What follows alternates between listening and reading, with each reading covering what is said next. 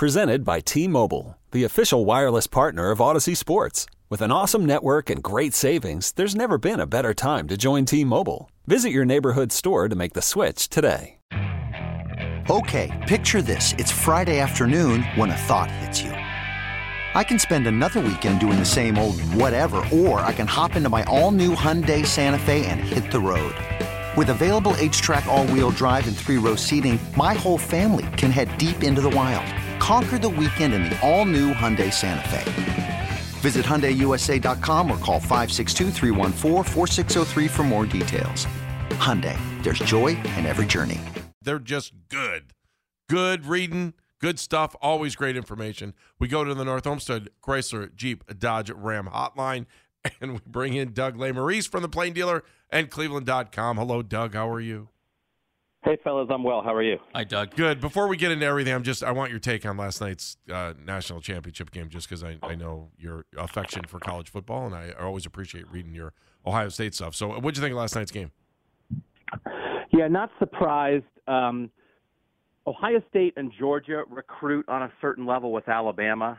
TCU does not recruit on that level, and neither does Michigan, really. Yeah. And so TCU could hang with Michigan. There was some transitive property stuff that I think threw people off, that Michigan beat Ohio State, TCU beat Michigan, Ohio State was right there with Georgia. So then maybe could TCU hang with Georgia? And, it all fell apart. It was never real. The talent mismatch was too much. Max Duggan for TCU is a good quarterback. He's not the kind of quarterback you need to beat Georgia. C.J. Stroud is that kind of quarterback. And so I didn't think it would be to that degree. I thought for sure Georgia would cover the 2 touchdowns and control the whole game. But I'm not entirely shocked that Georgia just blew them out. Doug, is there another school? Because I agree with you about those 3 schools, Alabama, Georgia, Ohio State. Is there a fourth school, maybe a fifth, that you think they're right there or maybe already are there? And I can't think that it would be anything but great for college football if you could turn 3 schools that dominated into about 8 schools that are really, really good.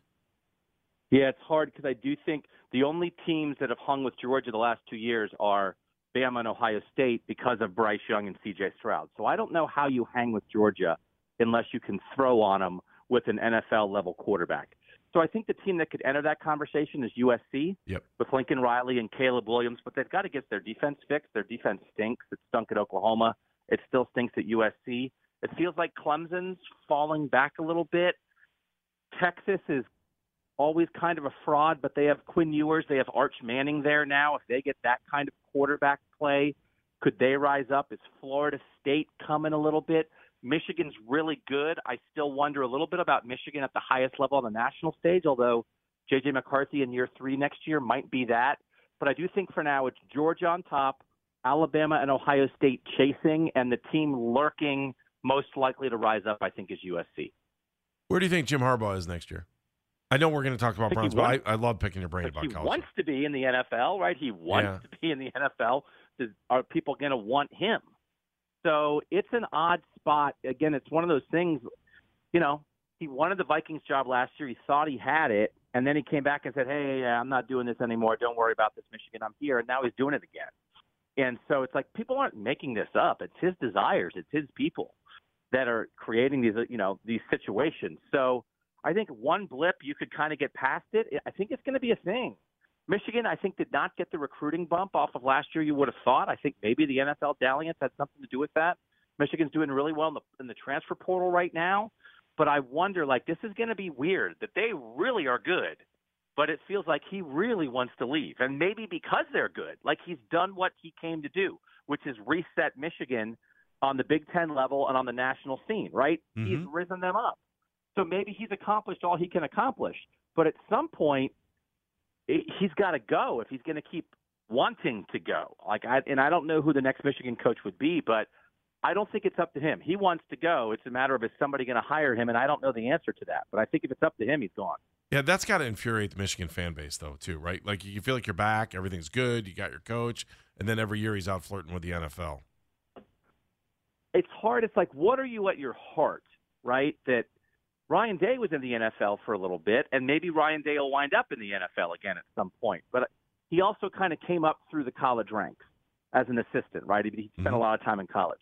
Jim Harbaugh, I mean, obviously, San Diego, Stanford, great college coach, great success, goes to the NFL, but he played in the NFL, right? I mean, he knows that league, so he might just be an NFL guy. But I do think as the savior of the Michigan program, the prodigal son returning to put that program back in the proper light, he did it. And Bo never won a national title. Now we're really close, but like the Michigan standard of we have to win national titles, that's not what it is. It's not the same as Ohio State. So Michigan is back where it feels like it should be. And so I think there's an accomplishment in that. And maybe you get out while the getting's good. And maybe his heart is just in the NFL. But I think great job by Harbaugh to do this. But at some point, I think it is going to hurt the program if it keeps doing this. Doug, I want to go big picture Browns with you on something before we get to a couple of specifics. We're going to be entering year number 4 of the trio of Paul DePodesta, Andrew Berry, and Kevin Stefanski. Do you think they can get it done? Do you think it can work with those 3 guys running this thing? I feel terrible saying this because, like, I was all in, baby. Analytics, alignment, like, tear it down, build it up, suffer through 1-31, and I don't want to bail on that idea, right? But is it possible to be too aligned? Is that where we are now? Do they think too much the same from a world where the people in the building with Hugh Jackson and Sacha Brown wanted to tear each other apart, and then we get this, and it's like, oh, this is functional. But does it not have enough of a kick to it? Do you need to interrupt that alignment somehow? Do you need somebody to come in with a different view on things to make sure that view is represented? I'm skating towards that. So if that's what I'm heading toward, then maybe my answer is no. Like that 3-man alignment, maybe that's not enough. Maybe you need to change one of the parts of that while retaining a lot of it, but making sure you don't have blind spots because you have 3 people who all think the same way, which leads you to have, like, no defensive tackles, right? So I'm wondering about it. I'm not completely bailing on it, but I'm not nearly far as in on that process as I was at one point. So where are they going with this thing now? And are they done? I mean, are we just the beginning of cleaning house here a little bit in the offseason? Or, do you think there's more to come? I mean, it feels like, right? I mean, it had to be Joe Woods. I don't know. I mean, the special teams is not good. So I certainly would think an evaluation of Mike Prefer. I mean, does getting rid of the special teams coach fundamentally shift the status of the franchise? No. I think it would be very reasonable for him to be gone. But the Joe Woods thing, it's like funny the idea of like, is he gone? Is he not gone? It's like, oh, he was so gone. They practically didn't even wait for the sun to rise on Monday morning. So they knew that. So that was their answer. So the rest of it, I think, is, here and there. I was sort of saying on our Orange and Brown Talk podcast, like if this was the NBA, and I'm not suggesting that anyone's going to get traded, but if it was a league where maybe you trade guys a little more often, it almost feels like would you maybe trade one of your good players for another good player just to shake it up a little bit? Does this team need a shakeup? Now, that's not how this league really works, and I'm not singling anybody out to say, like, get this guy out of here.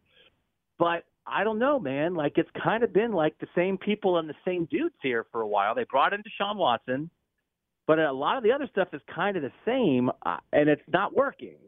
So I do think it's possible that a full year of Deshaun Watson as the quarterback and as the leader off the field in the locker room resets everything and kind of fixes everything. I think that's possible. It might be what they're banking on. So I'm not sure that I think there much more is going to change.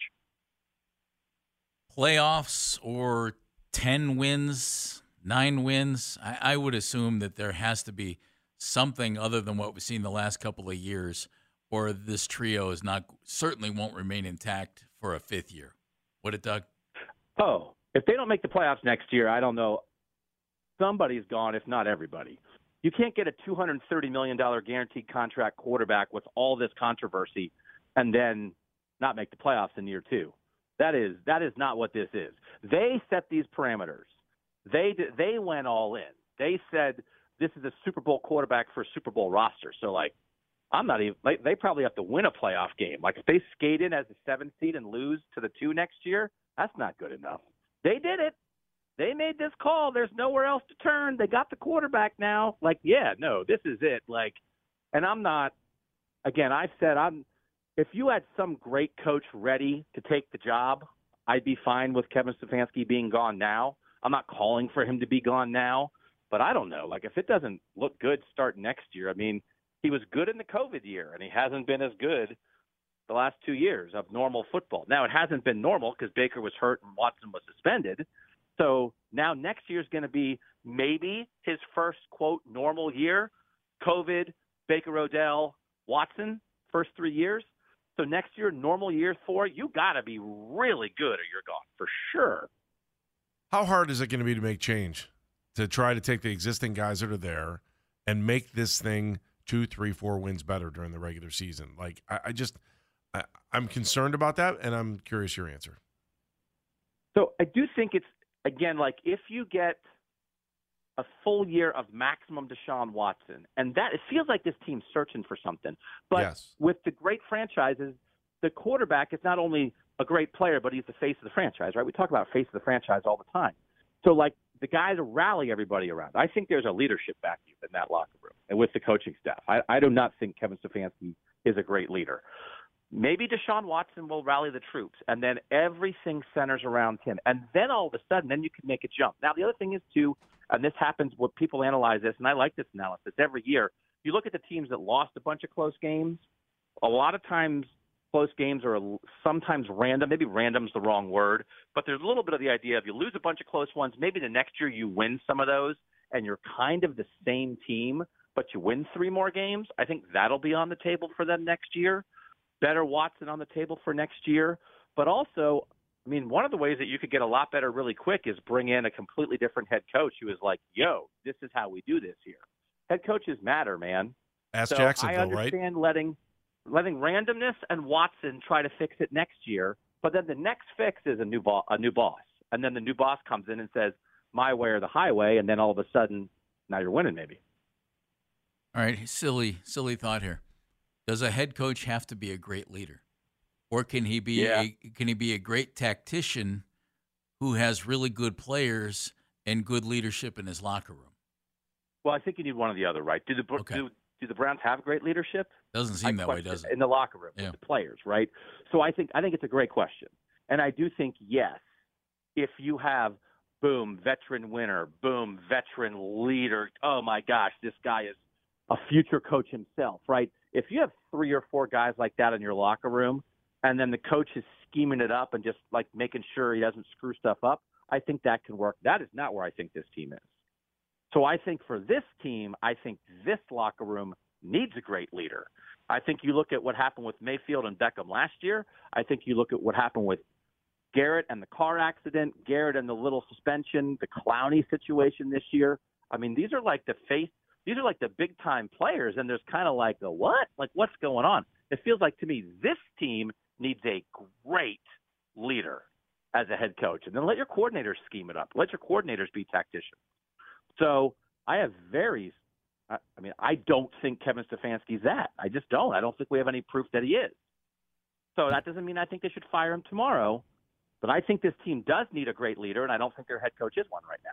All right, so that said, look at the candidates that we've talked about over the last 2 days. Jared Mayo, Brian Flores, Sean Desai, Jim Schwartz. I mean, we're talking about these guys. What does that tell you about Kevin Stefanski and what he's looking for then? So, like, if I were the Browns, I would be looking for a defensive coordinator like I was looking for a head coach. Because I would want someone who would be the clear leader of the defense, and I would want somebody that I would think possibly, maybe you never need him because they're great next year, but I would have in my head, could this guy be the next head coach of the Cleveland Browns if things get hairy in Week 7 next year? So you got to scheme it up, right? I want a leader of the defense, and I think that's what Kevin Stefanski wants also. But there's a world like Brian Flores interviewed when Freddie Kitchens got hired, right? Yep. I think he did, right? I like Brian Flores in that process. Maybe we should be in a world where Brian Flores is the head coach of the Browns and Kevin Stefanski is the offensive coordinator. I'm not sure. You give me an alternate universe and we're in that right now, I think we might be better. So Jim Schwartz has been through it, right? Brian Flores has been through it. Maybe they learned some stuff from being a head coach before. Now you come in here as a defensive coordinator with head coach experience, and if things get rough, you're ready. I'd want that. Scheme is great. Give me a great leader of this defense who maybe could be a great leader of the team. Doug, great stuff. Always appreciate reading your stuff on Cleveland.com and in the Plain Dealer. Thank you so much. Yeah, thanks for your time, Doug. Thanks, guys. Always fun to be on. Thanks, Doug. Doug. This episode is brought to you by Progressive Insurance. Whether you love true crime or comedy, celebrity interviews or news, you call the shots on what's in your podcast queue. And guess what? Now you can call them on your auto insurance too with the Name Your Price tool from Progressive. It works just the way it sounds. You tell Progressive how much you want to pay for car insurance, and they'll show you coverage options that fit your budget. Get your quote today at Progressive.com to join the over 28 million drivers who trust Progressive. Progressive Casualty Insurance Company and Affiliates. Price and coverage match limited by state law. Okay, picture this. It's Friday afternoon when a thought hits you.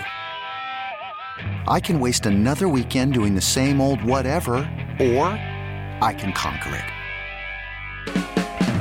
I can hop into my all-new Hyundai Santa Fe and hit the road. Any road. The steeper, the better. Because my all-new Santa Fe is available with H-Track all-wheel drive, so I can hit the trail without a worry in the world. Heck, with 3 rows and best-in-class rear cargo space, I can pack the whole family in with all our gear. We've got available dual wireless charging for our phones, so we'll never lose touch with civilization, and we won't lose touch with the primordial power of Mother Earth. So which is it? Waste the weekend or do something a little more epic? And conquer it in the all-new Hyundai Santa Fe. Visit HyundaiUSA.com or call 562-314-4603 for more details. Hyundai, there's joy in every journey. T-Mobile has invested billions to light up America's largest 5G network, from big cities to small towns, including right here in yours. And great coverage is just the beginning. Right now, families and small businesses can save up to 20% versus AT&T and Verizon when they switch. Visit your local T-Mobile store today.